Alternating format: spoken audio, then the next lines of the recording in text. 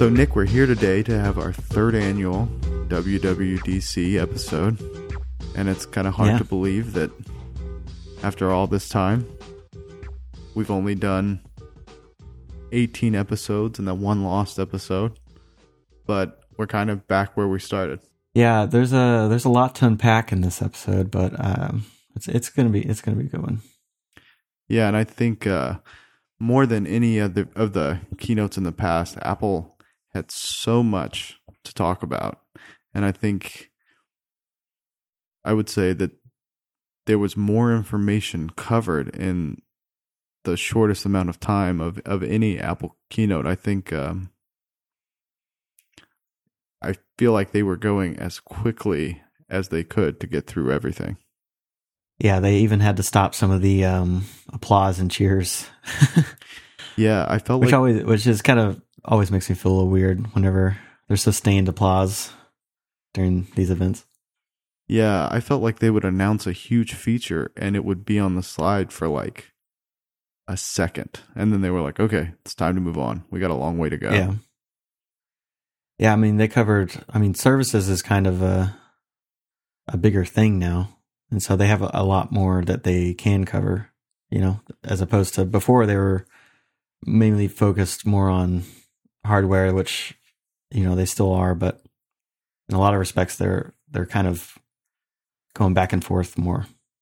Yeah, I think one of the main functions of that and why they're so focused on services is because, Wall Street wants to see that recurring revenue. And if you're selling hardware once every couple of years, that growth path just doesn't look as good to Wall Street. And I think ultimately the move into services is hugely important for Apple.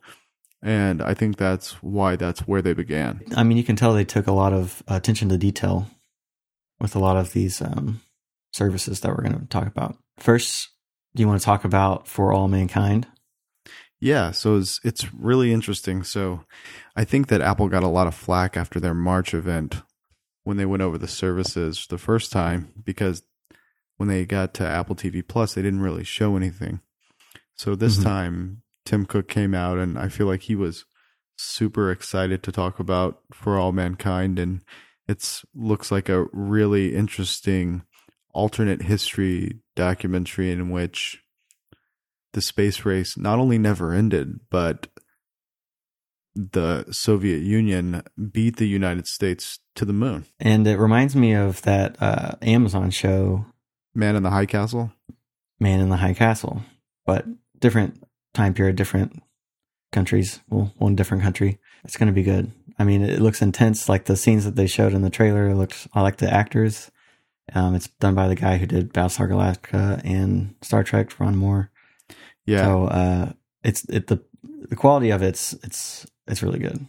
Yeah, I feel like they knew their audience, right? They didn't really talk about the other shows, but I think when you're at a developer conference, to start with kind of a nerdy sci-fi, it's never a bad call. Yeah, that's true. They kind of blew through tvOS, and they touched on Apple Arcade, and they said it's coming. They said Apple TV Plus is coming. And then they kind of, after that, they went into tvOS a little bit more.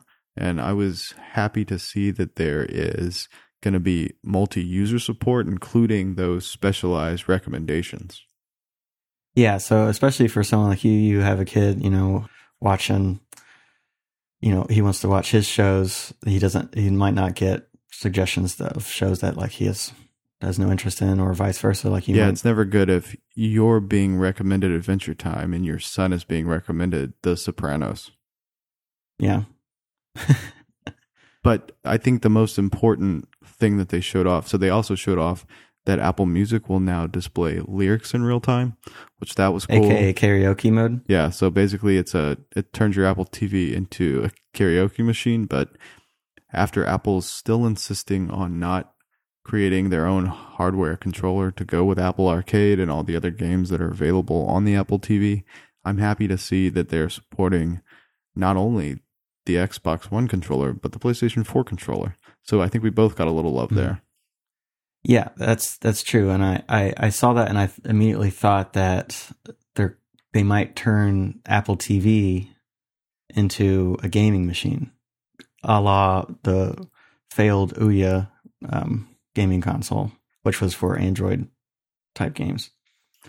But I think with the support of these third-party controllers, you know, and not making their own, they're kind of saving a lot of cost and a lot of engineering time and all that stuff. So I think it's a smart move. I mean, if they're gonna have Apple Arcade be a thing, it's a lot easier to get into it if you already have a controller. You don't have to buy something else, which is kind of un-Apple. Yeah, I think that they haven't really done enough to tell us why we should play games on the Apple TV. And that remote is already kind of a piece. So, I mean, using that thing to play a game is just, I feel like a non-starter. And rather than and rather than going out and trying to buy some other controller, it's so much, I think it's a smart play for them on the services side, because if they want to sell these services and not have to have some kind of hardware component beyond the Apple TV itself, I mean, plus you don't want to go buy some crappy controller. So the fact that you're able to use that, I think that's perfectly in line with their services agenda. Base.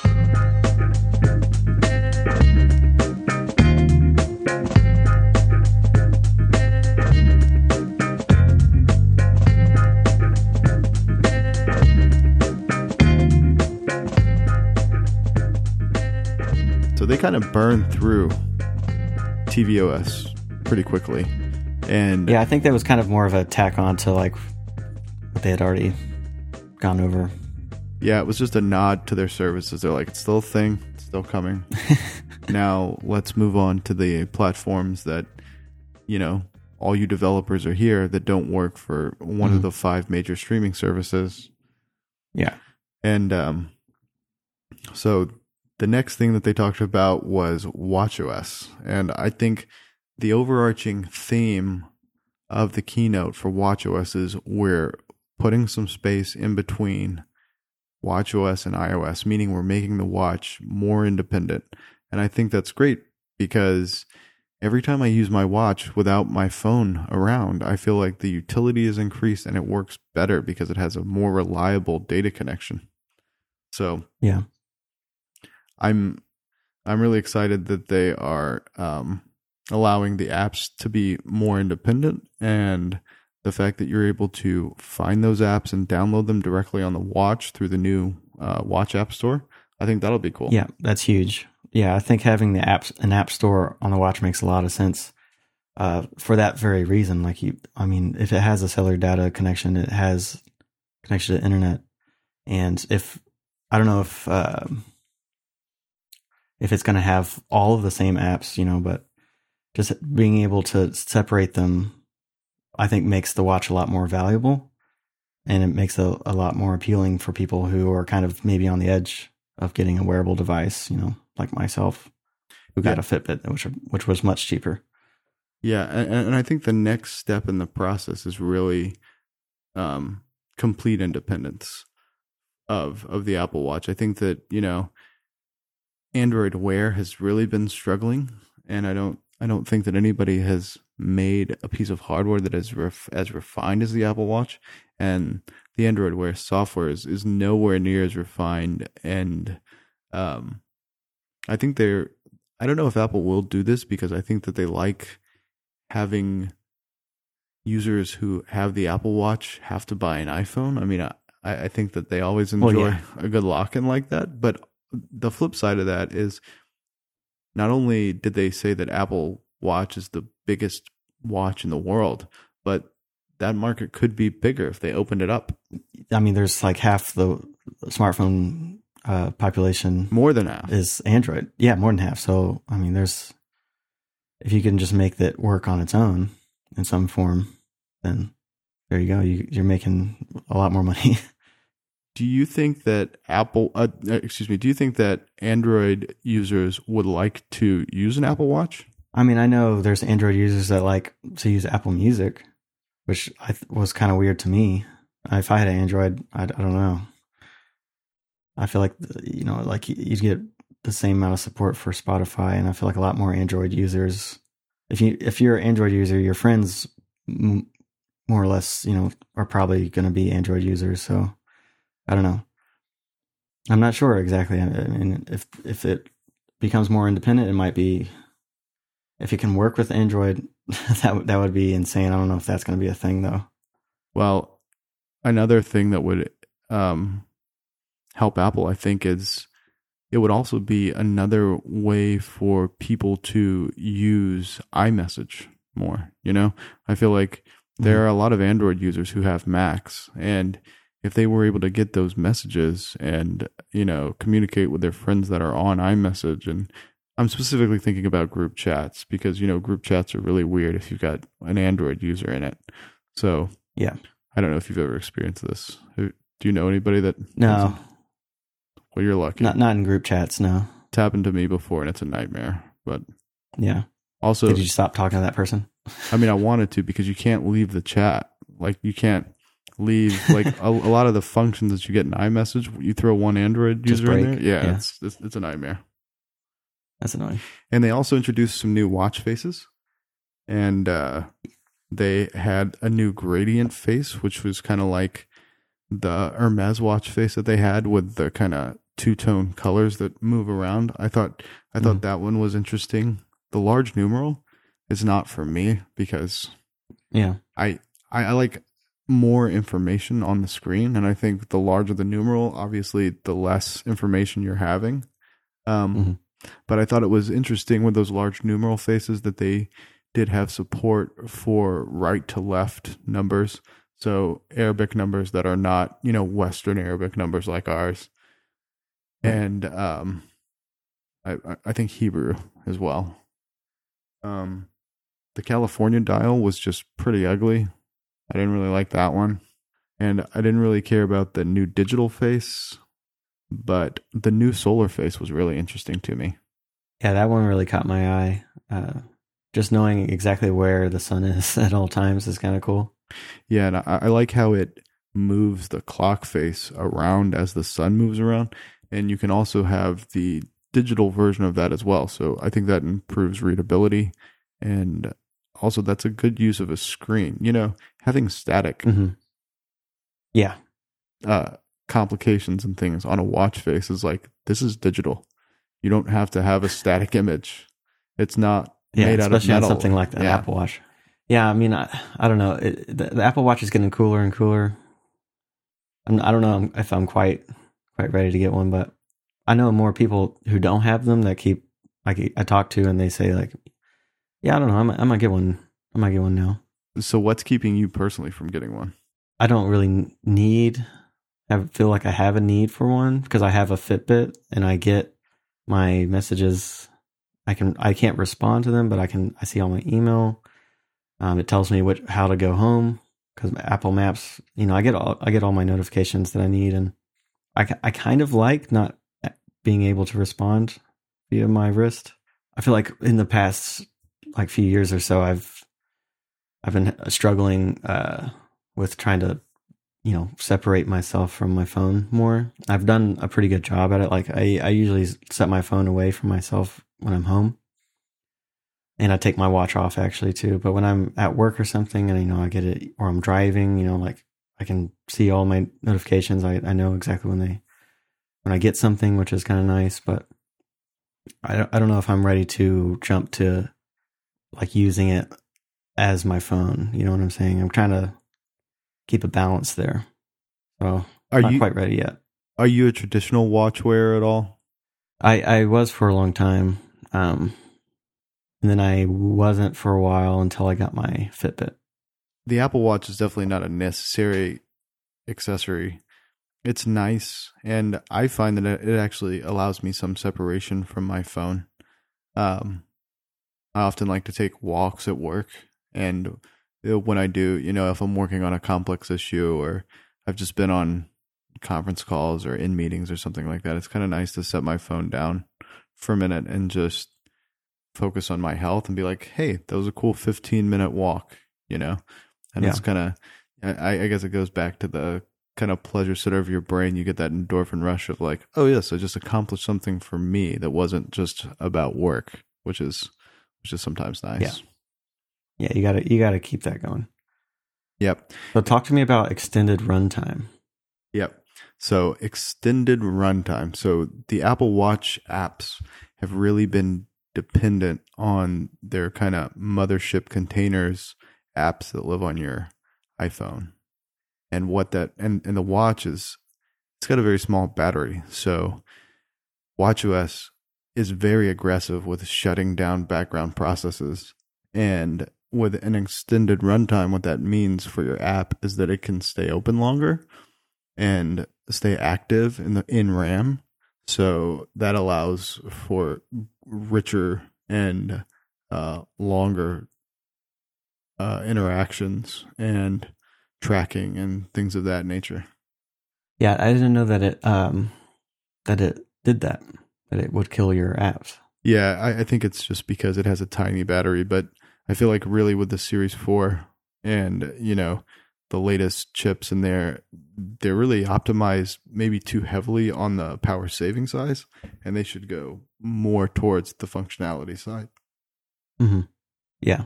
I think that's another improvement that will help it separate itself too. If it's not having to kill apps all the time to save battery, you can just kind of function as a mini iPhone. Yeah, like a little hovercraft. Yeah. They also added a couple new health features to watchOS that I thought was really interesting. And one of them is a noise app, and it also comes with a noise complication. And basically it's kind of always listening. And that can sound creepy, but Apple says that, you know, it's not sending any audio anywhere. It's just listening. Or recording it. Yeah, it's not recording. It's passive. Just, it's just passive monitoring. So it can kind of tell you in real time if you've been in a loud environment, and that kind of tracks back to your health trend so that you can see, you know, what damage you're doing to your health. So ear health is a theme in 2019, which is interesting. Yeah. Yeah, they talked about that, which is really cool. I think I would use that at concerts or, you know, at a Preds hockey game or something like that. That would be really neat to just always know. Like I remember noise apps that I had on my phone that I was in, you know, in college taking audio classes, and I was really interested in that. Maybe a lot more than I am now, but I think having something like that would be cool. Is this going to be on the iPhone too, or is it just on Apple Watch?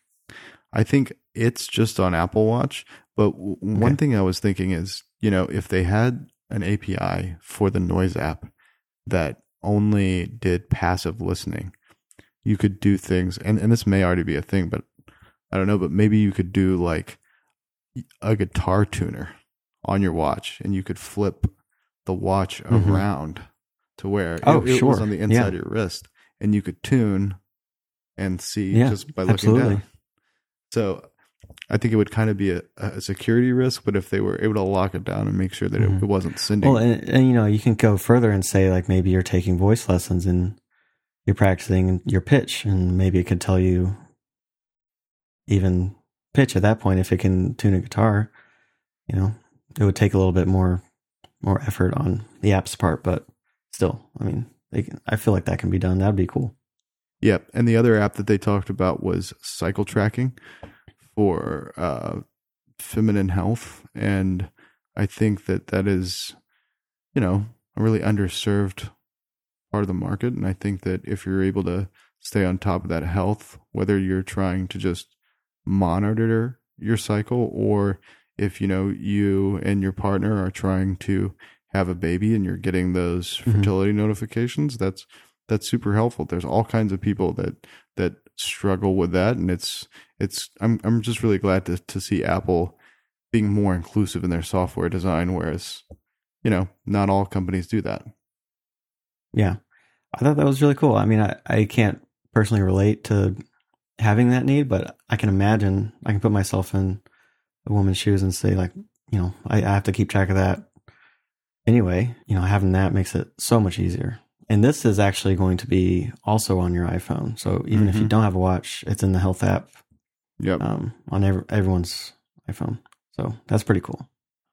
Yeah, and you know, we'll kind of get into it later with iOS and macOS, but accessibility is always a thing, and being more inclusive. That's always a thing with Apple, and I'm happy to see the cycle tracking as well as the voice control, which we'll talk about later.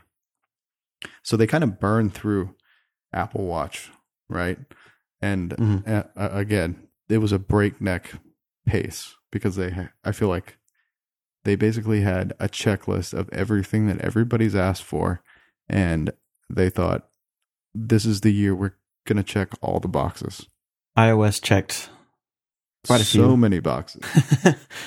More that we didn't even they didn't even get to, but a lot of welcome changes and additions. I think that that would be hard to argue with for anyone really. So talk to me about dark mode a little bit. Well, I actually was able to experience it today. An intern at work had an old 6S device. Nice. That he put his developer account on, so he could download the beta. Now, this is not the public beta that will be available after the next developer beta comes out. So you have to pay for this, but he develops apps and stuff like that. So it was cool. I checked out messages and photos and everything. It's dark. Pretty dark. It's like black. So a lot of dark modes aren't necessarily truly like that dark, you know. Well, you know, with the OLED screens on the iPhone 10 and the 10s, it's a huge battery saving. I think that if you have any color at all, you know, there's dark mode, and then there's Darth Vader dark mode, which is also a power saving mode, which I personally really like. Yeah, and the same guy at work that I was talking to him about it, and he had a theory that so it's taken Apple a while to put dark mode on iPhone, and whenever it's an OLED screen, it's turning off the pixels to make the black, that's how it saves power. But it made a lot of the animations and app functionality a little bit slower because I had to keep turning the pixels back on. Interesting. So it might not necessarily be 100% off. It might be like 75, 80% off. So it doesn't have to do as much legwork to turn back on. So it's a little bit smoother and faster in the user experience. I don't know if that's true, but it seems pretty black when I used it. It could also be, you know, this is the first beta, so maybe maybe they are still having to optimize that. I mean, I know they spent a lot of time optimizing the speed of not only Face ID but two times faster app launches. I mean, I mean, 30% faster Face ID unlock. Like everything seems to be getting faster and faster. These are the kind of performance gains that you see when Apple releases new hardware. So for them to come out and talk about these performance gains just with a software update. It's impressive, shaving off that many milliseconds. I mean, these are kind of numbers that you get whenever they announce a new chip. Yeah. Or the new iPhone. Yeah. So I thought that was just really impressive. So they stated 2 times faster app launches, 30% faster Face ID unlock, 50% smaller downloads, and 60% smaller app updates. So they must be doing some kind of app thinning too with the downloads or just downloading more stuff on demand. Yeah, which is something you should really expect from a technology company when they're releasing software, that it should improve. But those are big numbers, you know. I'd like to see the actual gains that you get from that. It's hard to imagine what 2 times faster app launches feels like because they already are kind of fast. But if it's twice as fast as it already is on my iPhone 10, then I mean, I'm not going to complain. So what do you think about the the QuickPath keyboard. It's supposed to be a little bit like a Swift key or something like that. I've used a keyboard like that on my iPhone. I've used a different kind of keyboard on my old Lumia Windows 10 device. And it takes a minute to get used to it, but once you use it a few times, you kind of get used to it. Once you get to that point, it is a lot faster. It's pretty accurate. I mean, I don't know about this one in particular, but I would imagine that it is. Yeah, since iOS 8, you've been able to download third-party keyboards, but you didn't have access to things like Keychain when you do that. Mm-hmm. And I've tried like Gboard and a few other things, and I always go back to the native keyboard because I feel like it's kind of hamstrung because of security concerns and keylogging and that kind of thing. I personally don't really get into the swipe keyboard. At least I haven't on iOS. I have that Note 9 device, and I do use the stylus on there to kind of draw the words using Gboard. I'll have to see how good Apple's predictive text is. I may use it on the iPad because they showed it like a shrunk down mini version of the keyboard that would like just float near where your thumb is. And if you can quickly type that while you're like standing and using an iPad, that could be cool. Yeah, I could see that being useful. I was kind of happy to see that Apple is bringing a Street View like feature to Maps. Ever since iOS 5, Maps has been slowly gaining features. Yeah, and improving. I've never liked Google Maps. The interface doesn't work for me. I liked the update to Apple Maps in I think it was iOS 11 or maybe it was iOS 12. It had the more like navigation elements down at the bottom. I believe it was iOS 12. No, I think it was iOS 11. I think you're right. But it just looks like there's way more contextual menus in Maps, and also it has the new look around feature, which is like Street View. Did you see the demo where they were moving around? And yeah, it's seamless. It's all stitched together in a way that kind of it doesn't disconnect images. It looks like you're really just being flown through the street, which is it's really slick, actually. Yeah, I liked the animations, and I also liked how when you went in front of a business or something, you could tap on it and get more information about it in that view. I thought that was very cool. They added that, and they also upgraded how buildings and structures look from the top view. So it's a lot more detailed, and I think a lot easier to find certain businesses or streets. Yeah, it's crazy. It's like they're using not only cars for all the street view and the LiDAR to find like the shapes of building and stuff, but they're also using a lot of planes to put a lot of detail, especially in parks and stuff. Like you're able to see down to like the gazebo level mapping. It's going to be welcome update. I mean, I like Maps. I haven't really had any issues in the past couple of years using it. So I think it's about time that they can add these in with it being stable. Yeah, and I really like how they updated the privacy settings, especially concerning location, so that instead of that dialog box where you grant an app permission and then it always has permission to use your location or while you're using the app. I like that you can just say, just do this just once. That was pretty cool. What did you think about the Apple or the login with Apple feature or sign in with Apple feature? I thought that was really cool. What it does is, so whenever you're going to sign in to an app or something, it'll have something similar to sign in with Google or sign in with Facebook, but it'll be sign in with Apple. And it will, instead of you getting all these spam emails from an app, which I get a lot. Maybe not from an app specifically, but I get a lot of spam emails, and any less spam emails will be the right amount of spam emails.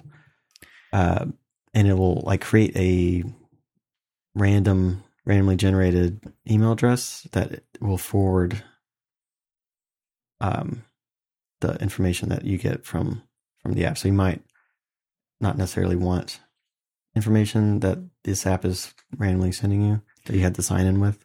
Yeah, I think it will kind of piggyback on top of that unsubscribe button in Mail, but yes, because it'll be going to like a kind of a proxy address, I hope there's some way for you to see that address so you can say, "Hey, site X, you were given this address and then you sold my email address, and yeah. Now I know that you were the person who leaked it." And by hiding your own personal address and putting that proxy in front, it kind of just, it's just like Apple Pay, right? When you're using Apple Pay, it just gives you a random card number on demand. And all these little moves that Apple is making to anonymize your data and secure your personal information. I think in this world where we live so much of our lives in public, people are, they not only have to think about what they're saying online, but what information of theirs is being given out, and if they're being tracked all the time.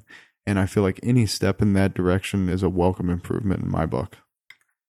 Yeah, I mean, it's really nice to have a buffer between you and something that's trying to get your personal information.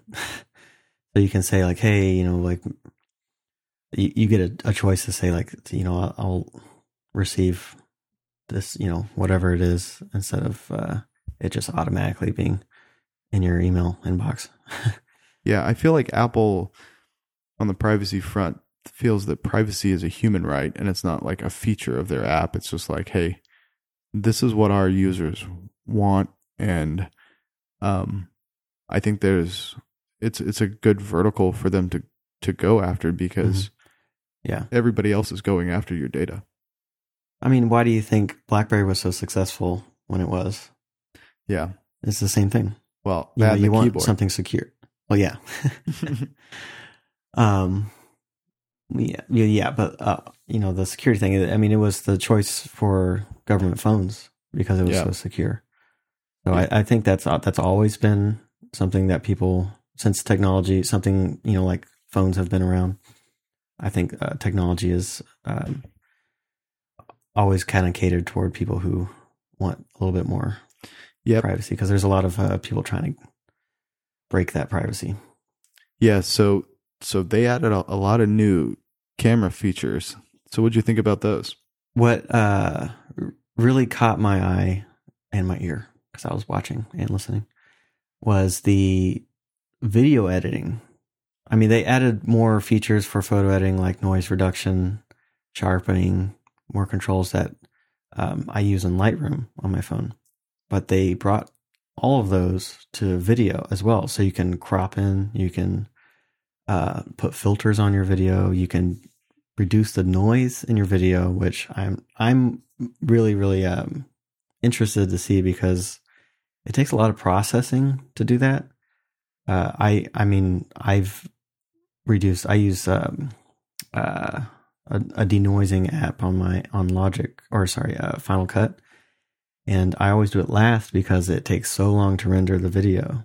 And if you're shooting 4K video or even 1080p video and you're denoising, and if it's longer than a minute, then that's a lot of processing power. I know that chips on these new iPhones are really fast. So I just want to see how well it can do something like that, or even put a filter on a video. I mean, it's going to change a lot of people's media on their phone. Yeah, I found that editing in Apple's camera app, just for little small edits, it's better than any other platform that I've used for those quick little changes. And the fact that they're able to do that to video as well is really just a kind of a testament to their silicon design team and all the work that they do creating these custom chipsets. And I think when you're making your own processors, you're really able to be in lockstep with your software development team, and it allows you to really customize the hardware to support that software. And I think this is just another notch in their belt and another area that it really shows that advantage. Mm-hmm. Yeah, I mean, I'm really excited about it. I'm a videographer, so I'm gonna test that out probably first. You can't upgrade the camera app without updating Photos app too, because if you want to make beautiful videos and photos, you want to view those beautifully. And I think they did a really good job with updating the new Photos app, or at least the redesign that they showed in the keynote. Yeah, what did you think about the new Photos app? I really liked it because it seems like they're taking more advantage of the screen. So I think that they were showing it in its dark mode iteration, but it felt more immersive to me. And I like the fact that, there's the all photos tab, but then there's the places and albums tab. And when you click on those, they're using some machine learning there to look through the photos and say, do you really want all these screenshots or photos of whiteboards that you took or whatever in there, and just showing you, kind of your good photos, like surfacing your memories. And the Photos app is so important because we all have so many photos, but what it really represents is like a repository of your history and those moments that are important to you. And that focus is a welcome improvement. And I think that, coupled with all the editing changes, and it seemed like they removed a few steps from or a few taps from actually getting to the editing controls. I mean, it's great. I love Photos. I use it every day. So anytime they add new features, I'm happy about it. Yeah, I mean, it's kind of timely because I think the day 2 days before this, I was going through my photos, all my photos and videos on my computer. I had over 9,000 something, way too many, and so I went back all the way to the top, all the way to the my very first photos. And I started mass deleting, and I got it down to like under, I think it was like 7,000 something. So I'm working on it. But when I saw that, I was like, wow, that's exactly what I want my Photos app to look like. I only want the best, certain photos. I have so much junk, so many screenshots, so many downloaded GIFs, and I need to organize it better. I think this might help. I hope that they have a folder that's just like, hey, these are the garbage photos that you have. Yeah. And the stuff the goofy things that you send to friends and stuff. Yeah. Or like, hey, we already chose the best one, but here are 500 duplicates of this photo. Do you really want to have all these? And you can just trash those. Yeah. That's exactly what I need. That is what I need. Yeah. So I'm excited. Yeah. And then, the next thing they talked about was the AirPods. They're bringing some new features to AirPods, including shared. So essentially, like if you're watching a video on your iPad or your iPhone, two people can have their AirPods connected to one device, which I think that's more of a function of Bluetooth 5, but also having that capability, just like, bring your iPhones together. And whoever's playing something can share. That's interesting. I mean, I've always, I've been sitting next to a friend who's like, man, I want to show you this song. When he could just move his phone over and it could transfer over instead of me having to send it through iMessage or something. Yeah. Yeah, that's cool. And then they were saying that um, Siri will go ahead and automatically announce your messages, and then you will have quick replies. And I think that's really cool because it's like you have this robot that lives in your ear, and any more functionality that they add to that is it's kind of just making it more and more of a cool little computer thing, you know? I mean, when you think of Siri, this is what you think about. You know, her doing things, literally sending a message for you and like reading it back. That's when I think of Siri. That's the kind of things I want Siri to do.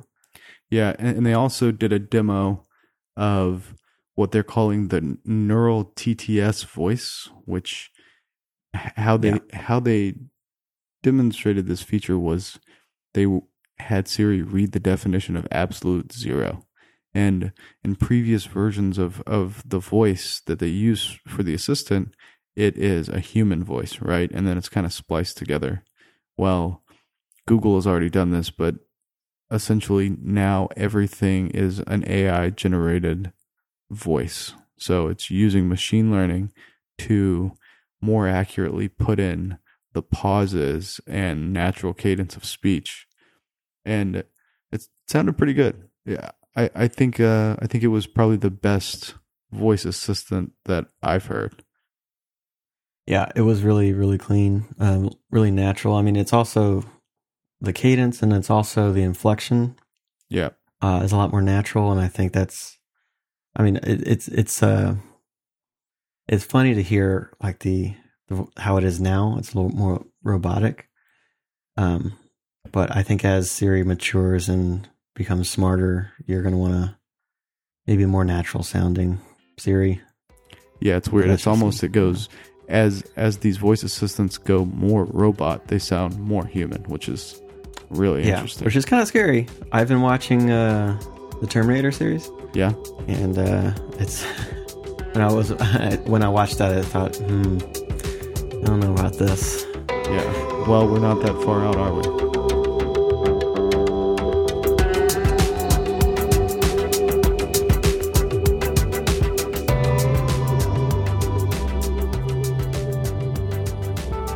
The next thing that Apple brought to the table was a brand new OS. Yeah. Sort of. I think you're going to be the most, well, yeah, sort of. I think you're going to be the most excited about it because you have an iPad. And this new operating system is called iPad OS. And it kind of makes your iPad more like a laptop. Yeah, it does. Functionality. Yeah, it totally does. So for a long time, Apple has been running iOS as a unified platform for the iPhone and the iPad. And that's a good thing, right? Because it's like so familiar when you're going back and forth between those devices. But with the proliferation of iPad Pros and, more people getting stuff done on the iPad, you get to a point where you need features for your iPad that are more specialized than the ones on the phone. So what they're bringing is a bunch of features that kind of make the iPad more of a productivity little miniature always on workstation, which is really cool. So yeah, and I think that's what they had in mind for the iPad this whole time. And the whole reason, this is the whole reason why I probably don't have an iPad, is because I can do mostly the same things on my iPhone. Well, your job is much more like specialized, and you need some really pro apps and a lot of like power to render audio, video, whatever it is. For me, yeah. So how's this going to change for you? Because you use it for everything, right? Yeah. So a couple of the things that they added were the ability for there to be two instances of one application at a time. So a lot of times in my job, I am referencing two documents, right? let's say that I'm writing a contract. Well, in my company, we have a lot of like standard language for contracts. And when I'm building one out, I need to take blocks of text, whether it be concerning like deliverables or workflows or just like general terms or pricing structures. I need to be able to take that and put it in a new document and then reference, the original document and then open up another document and pull some block of text out of there. With iOS 13, you'll be able to take multiple instances of an application, and what that means is you can have like two mail messages side by side, or two documents side by side, or you can have notes and your web browser, or notes and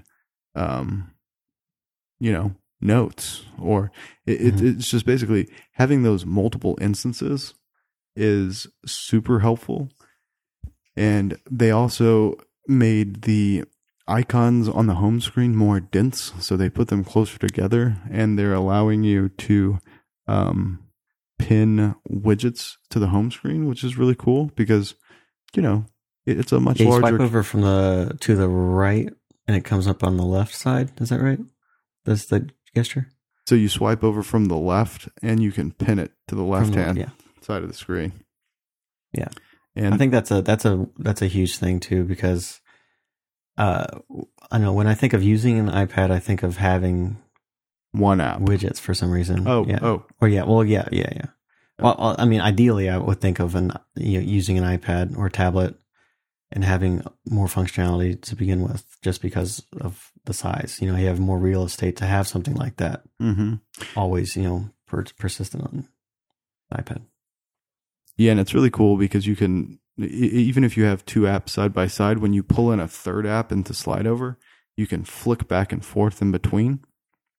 Yes. So it's almost like having, super cool. Yeah, it's like having a little mini iPhone on your screen or something, because that's kind of how you swipe on the iPhone 10, and then you can pull an app out of there and pin it, and it's just it's kind of interesting. They're making it the iPad, which used to be a unitasker, this incredible multitasker, and they're using terms like multi-windows and expose for apps. Like expose is a Mac term. And I heard them use spaces, like referring to your groupings of apps as spaces, and all those are macOS terms. So I feel like they're really like, how can we slim this functionality down into a mobile platform and meet way more needs, which I think is ultimately good for not only people who like to use iPad, but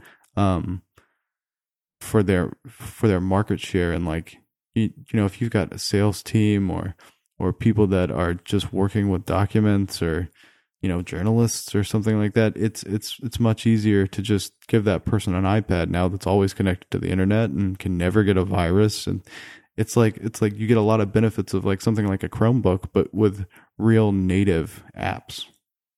Yeah, I mean, it's a lot better for students too. I mean, imagine. Oh yeah, totally. Imagine having this in college. Oh yeah, it would have been much easier than lugging around a laptop. And I think another thing that they updated that I think that kind of comes into play here is the Files app. Yeah, it's just huge. Being able to manage your files on your iPad in a much better way, which we'll talk about here in a second. But being able to have files, and then also maybe you're writing something in Word or like some document, or like you're creating an email and you need to find a video or a photo or something to attach. Like it's much easier now. Yeah, and I mean, they're bringing things like column view, so you can get like a 3-column view of files, and that's great, and that's kind of a very Mac-like feature. And then they're having shared folders finally. Yeah, which I love that.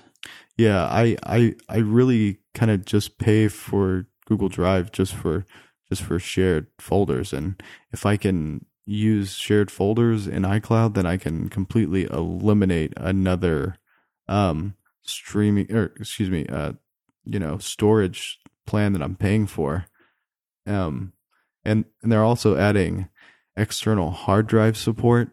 So you've always been able to plug in a drive into your iPad and import photos. But I mean, sometimes you've got another document that's like, hey, I've got this movie on this hard drive, or I've got, some file that I just want to plug into my iPad and either share it through another sharing service or just store it locally on my iPad. And being able to do that is huge. And also having shared folders makes iCloud just so much more useful.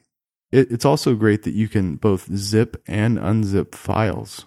I mean, it sounds like kind of an uncomplicated thing, but that was one of the few things that kept me from completely being able to work on iPad, is because sometimes a client will send me a folder of documents that was too big for them to just send. So being able to unzip that or zip a bunch of documents on my iPad and send it to a client, it's huge.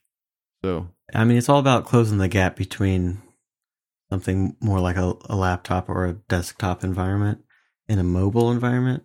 You can get the same type of functionality, but in that mobile environment, I think you're going to widen your base for iPad, I think. And they don't, they want to sell more iPads.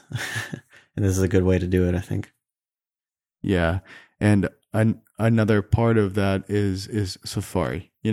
Safari on iPad has always kind of been a blown up iPhone app. So there are times when you go to a website and you've got this big screen and they give you the mobile version of the website. In the new version of Safari in iOS 13, you get desktop class browsing. So it defaults to giving you the desktop version of the sites. Apple's demo was editing a document in Google Docs, which has previously been pretty difficult on iPad.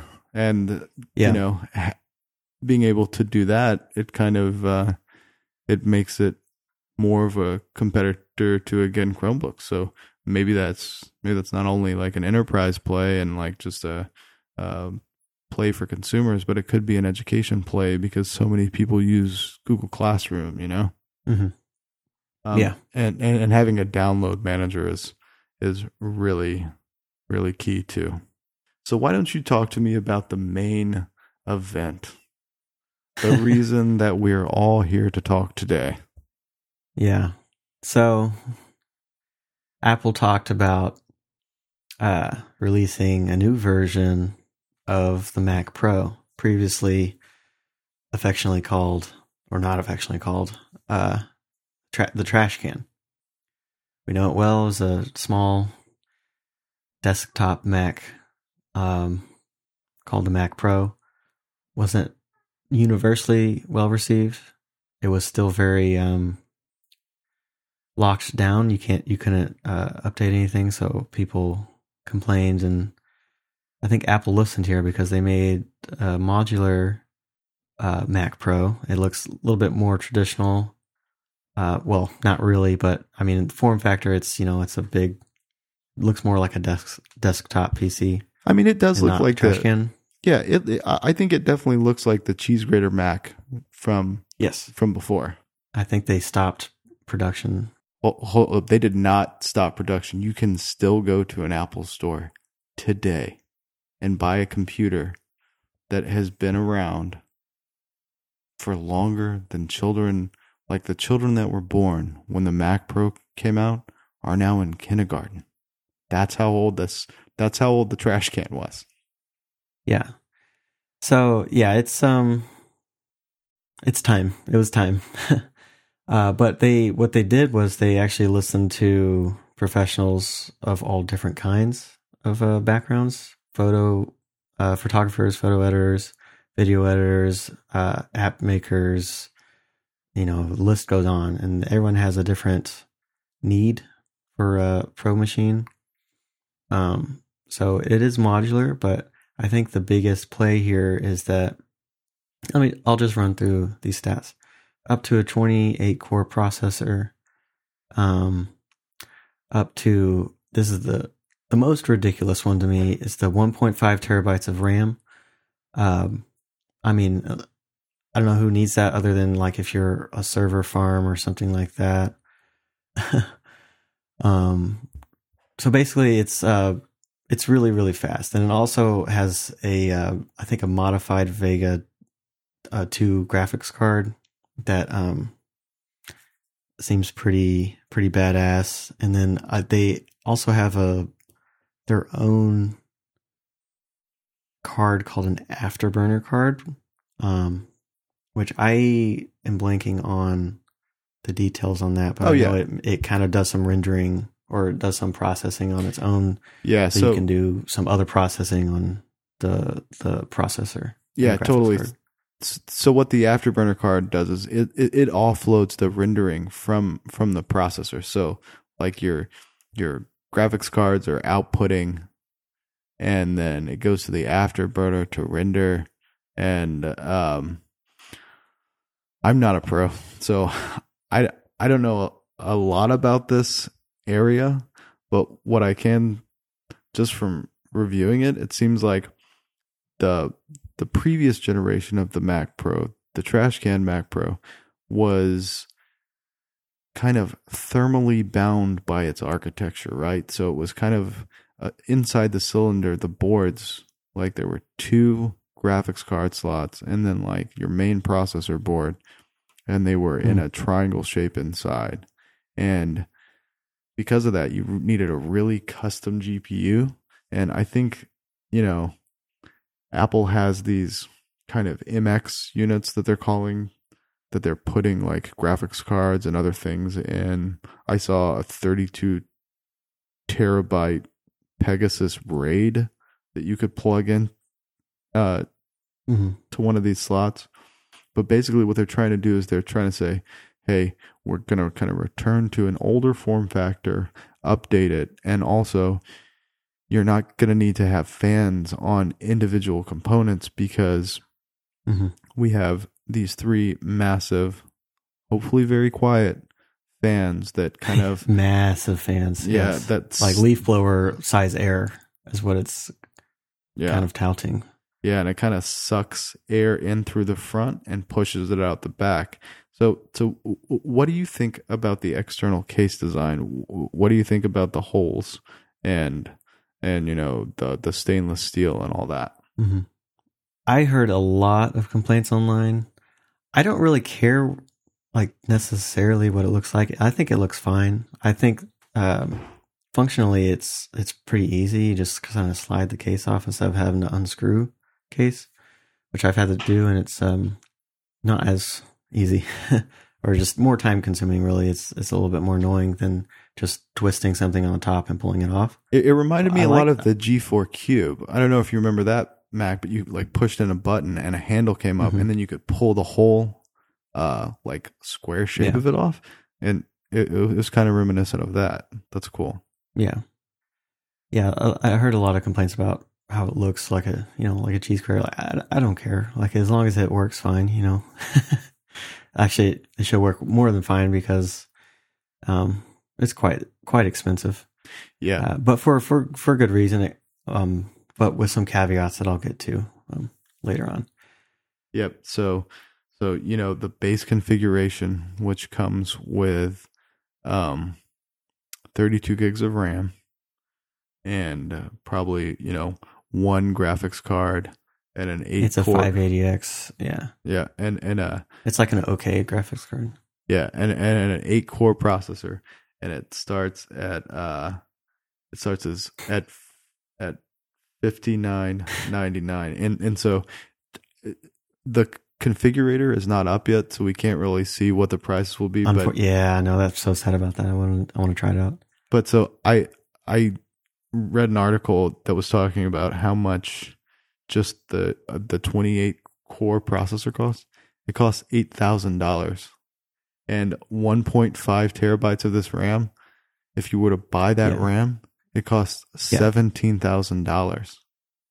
Yeah, So I would imagine. I mean, 1.5 terabytes is an incredible amount of RAM.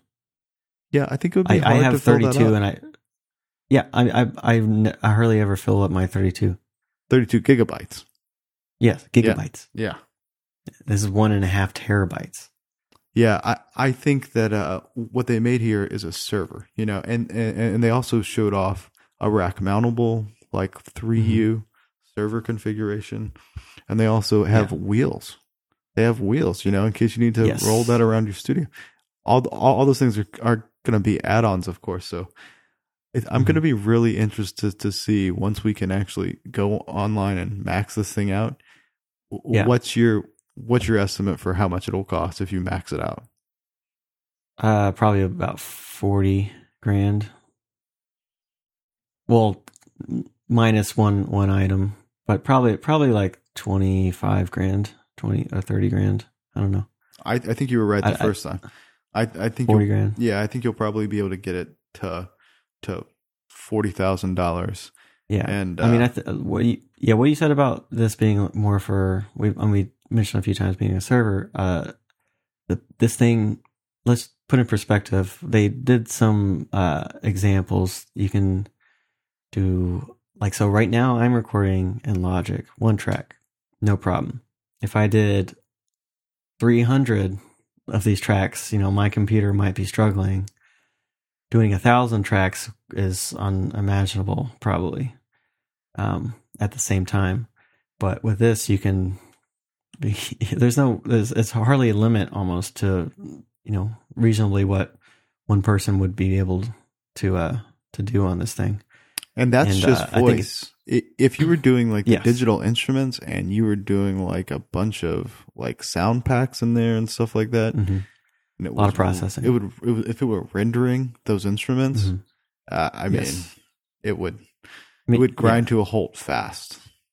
Yeah, I mean, for me, for video editing, it would open up a lot of things for me. I mean, my Ursa Mini can shoot 4.6K uncompressed raw video, but my computer can't edit that. I mean, a huge thing that they talked about was not needing proxy files, which are files that are lower quality that references the actual full quality video. So you can edit on that and your computer will run fine. And then, but that creates more files and that takes up more storage. So this will allow you to just edit any kind of high quality video. Yeah, and, I think that's huge. That's good for workflow and good for professionals, which is who this is for. Yeah, I think they were saying something like three simultaneous 4K streams, or excuse me, 8K streams, or like 12 4K streams. 12 4K streams. Yeah, that's huge. I mean, that's Pixar level. The base model, I don't know how many people will spend $6,000 to then also upgrade it, because I don't know, the base doesn't seem like it's worth $6,000, but I think maybe some of the upgraded parts might be worth their price. But again, it is expensive. The trash can started at $3,000 as the base model, I think, and then it worked away it up pretty fast. But this is already twice as much, you know, starting out. Yeah, and so I mean, you know, the Xeon, to see who buys it. Yeah, I mean, the Xeon processors that they're using are those are server parts. You know, we're at $6,000 for the base configuration. We didn't even mention none of the 28 core processor, none of the 1.5 terabytes of RAM. You get a base graphics card. You know? Yeah, with a 256 gig hard drive. I mean, which is laughable. I mean, it's 6 PCI slots, so you can upgrade it, but you're spending $6,000. Yep. And so, you know, you're $6,000 in for the computer. And we didn't even get to what are you going to do? How are you going to look at all this great, awesome 8K footage? Well, Apple has a solution for that, and they're calling it the Pro Display XDR. So why don't you tell me about this crazy display? Well, I won't go too far into detail about it, but Apple compared it to a $43,000 Sony display. It's So, the Mac like a Pro reference display. Yes, so it's like the color is calibrated, which maybe a lot of people don't realize. I have a monitor solely for color at work, and it's about $3,000. And it is like perfectly calibrated, so whatever came out of the camera, that's what it is being displayed on the screen. It'll look different on pretty much any other monitor, any other computer monitor. It'll change the color just a little bit here and there. Basically, this is calibrated in that way to where the color is a lot more accurate. It's also 6K. It's Supports HDR. It says HDR. XDR. It's pretty much anything. Yeah, Pro Display XDR. This is the monitor that you want to get if you're gonna beef up your Mac Pro, because it'll be able to handle actually showing you the full resolution of whatever crazy red camera footage that you're shooting. And it costs $5,000. So really, this is kind of a game changer of a display. But it's not just $5,000. So it's $5,000 for the monitor, and then monitor, yeah. And then if you want it to not just be in the box, fall down. Yeah, if you want it, yeah. I mean, if you don't want to, you want to hold it up and look at it? Yeah. So if you want to get the stand, so they created a really great stand that allows it to flip over. The best stand of all stands. Yeah, no stand can compare. Yeah, you can flip it over, and the monitor will instantly go into portrait mode and all this great stuff. And that stand, it holds the display on with magnets. What does that got to be, like $300? Like what? I mean, it probably should come with There's it, right? No more than $500, right? Yeah. Of course, it comes with it, right? Yeah, I mean, most of the time when you have a monitor, you want it to come with a stand, but that's not what Apple did. The stand by itself is $1,000 or one iPhone or one iPad. My Pro. iPhone. Yeah. So it's there's a bunch of great memes that talk about like what you can buy for $1,000, and it really puts it in perspective. I mean, it was like you can buy 175 tickets to see Avengers Endgame, or you could get the Apple Pro Display XDR stand. You know, like there's you could do that with pretty much any kind of item, but it just really puts it in perspective. Like you're paying a lot on top of a lot. Yeah, and then so that's for the glossy model. If you want the matte display, that's an extra $1,000. So if you want the display with the stand, with the matte, it is a $7,000 monitor. Yes. I mean, but again, you're saving like $30-something thousand if you compare it to the Sony monitor, which but I think if they made it $6,000 with the stands, no one would have said anything. Yeah, the way they announced it on stage was a disaster. Like, yeah, they said, and it starts at $59.99, and then they're like, and if you want the stand, it's $1,000, and literally the crowd gasped. They were like, and not only that, there's a Visa component that allows you to connect it to like an arm, desk arm, so you can like a floating thing. Those are not $200 normally. This is a proprietary mount. Yeah, for this, and it's that's even $200 is crazy, but $1,000 just to hold it up. And the thing is, if you're buying this display, you do not want a shitty Visa mount. But so here's the thing: the people that buy this display, they're making $1 million movie. It cost them $100,000 a day for just the camera crew. So I mean, those people don't even really they normally take the stands off and put it on their own arm, their desk arms mount, Visa mounts anyway. So I think that's where Apple's coming from, but it fell flat. I think. I mean, that's kind of crazy. $1,000. Also, the new Mac Pro can support up to 6 of them. So, yes. So if you have just money laying around, this is the computer for you. Yeah. So, we talked about that in like disparaging way, but this is a incredible piece of technology that I think will change a lot of professionals lives, because that's who's going to be able to afford it. Yeah. Or like a company that can use it for a server or something like that. And I think that's an interesting point that they talk about a lot of people having to buy multiple computers to do certain processes of whatever they're doing. This can do it all in a single unit that would take up like a few computers. If you need this computer, you need this computer.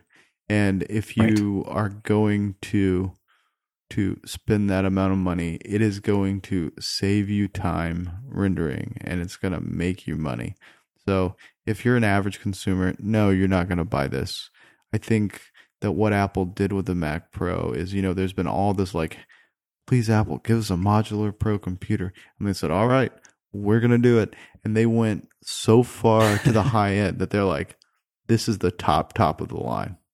Like, this is like really, really high end. But it's kind of interesting to think, this is all based around an Intel processor, and all the rumors point to Apple moving to ARM processors. So that could happen within the next 5 years. So if you're going to go out and spend, possibly $40,000 on this computer, that you need it. You know what I mean? So I think it makes sense. I mean, I'm glad it's there. I always want Apple to have the top of the line aspirational product in their lineup. Even if it's not for me, I want those pros to be able to do their work on a Mac if they want. Yeah. And someone like me, I could stick with a high-end iMac or iMac Pro and be fine. I think that's because this is kind of solidified. I was kind of waiting to see what the price would be on this. And now I know, it's not for me. It's for very few people. Yeah. It's cool. I like the way it looked. I like the way the display looked. Actually, it looks awesome. So WWDC it had its beginnings as a Macintosh developer conference, meaning OS 10. So they did talk about Mac OS, but it was almost a footnote in this keynote. It was such a small, tiny announcement. Yeah, but there's some cool stuff that they announced. The new name is Catalina. Like the dressing? Yes, or the wine mixer. Mm-hmm. If you've seen Step Brothers. I'm not even on Mojave, I don't think. I haven't updated in a minute. I'm pretty slow to update, but you'll probably update right away, right? Yeah, I most likely will. I think that, there's really only a few core features that they added, and they started by talking about what the future of iTunes is. And I thought it was really funny when Craig Federighi was on stage and he was announcing macOS Catalina. He was saying, everybody is asking us for more features in iTunes. And he kind of went through saying how it was originally to burn, rip, and mix CDs. Then they added a music store. Then they added podcasts. Then they added videos. Then they added a way to manage your iPods and iPhones. And then he went on to joke and said, now we're going to add calendar, and now we're going to add mail. And how will you switch between these apps? We're going to put a dock in iTunes. And it was just really funny. And he was like, no, we got a better idea. So they're breaking up iTunes into a music player, which you can still import CDs, and it will translate your library and upload them. And then they're breaking out podcasts. There'll still be a store. Yeah, still be a store. And they're breaking out podcasts and the TV app. So I think that's a good thing. It's time. Yeah, I've always wanted a podcast app. Yeah. I mean, in theory, iTunes makes sense. Like, it's a little, you go to one media app that can do it all. But I think it's gotten to a point where you kind of have to start over. And now that Apple Music is so big that people don't really use iTunes in the same way that they did originally. And I think with all the base that they have for Apple Music and how successful it is, they probably feel it safe enough to break it up. And I think that I think it's a good thing. Yeah, I think it's definitely time. And I think that's definitely a welcome improvement. They also announced a feature called Sidecar, which essentially allows your iPad to act as a secondary display for your Mac, and it's really interesting. So when you go up to the traffic light buttons, the red, yellow, and green, I think you'll be able to hover over the green, and if your iPad's nearby, it'll essentially use handoff to hand off the app. And if you're using a pro app like Illustrator or Photoshop or something, you'll be able to use your Apple Pencil just like a Wacom tablet. Yeah, that's going to be super cool. And another reason why maybe I should get an iPad. You should get an iPad. It's awesome. The other thing they announced was Project Catalyst, which has been floating around under the code name of Marzipan for a long time. But I think the Catalyst and Catalina, I think they're kind of playing off that alliteration, and essentially you'll be able to, in Xcode, translate your iOS binaries into a Mac compatible version. And I think you'll get. I think Twitter said they made their Mac app in like 2 or 3 days. Yeah, and it also allows you to get a lot of the system stuff for free. So like some navigation elements, the dark mode support, all that will be running on both your iOS apps and your Mac apps. And I mean, just imagine how many iOS developers there are out there. Yeah, they're leveraging that huge developer base, and I think they said that there was 1 million iOS apps. So I think if those are brought to the Mac in a good way, and they are still kind of respectful of the navigation bar at the top and the menuing system, I want it to feel native, but I want it to also have the reach into all those 1 million iOS apps, but I still want it to feel native to the platform. You know what I mean? Mm-hmm. Right. Yeah. You want a little bit of compartmentalization between your devices, but being able to work together and use them like that, like Sidecar, especially like right now, I'm using Logic, and if I had my iPad, I could control maybe the volume of the track that I'm using right now or something like that on my desk that's being used on my desktop, which is pretty cool. Yeah, it is cool. I wonder if you'll be this sounds weird, but what if you could open FaceTime on your Mac but then send it over to your iPad, even though the iPad has FaceTime? I don't know. There's still some things that we'll have to see how it's going to work, Yeah. It's like super handoff.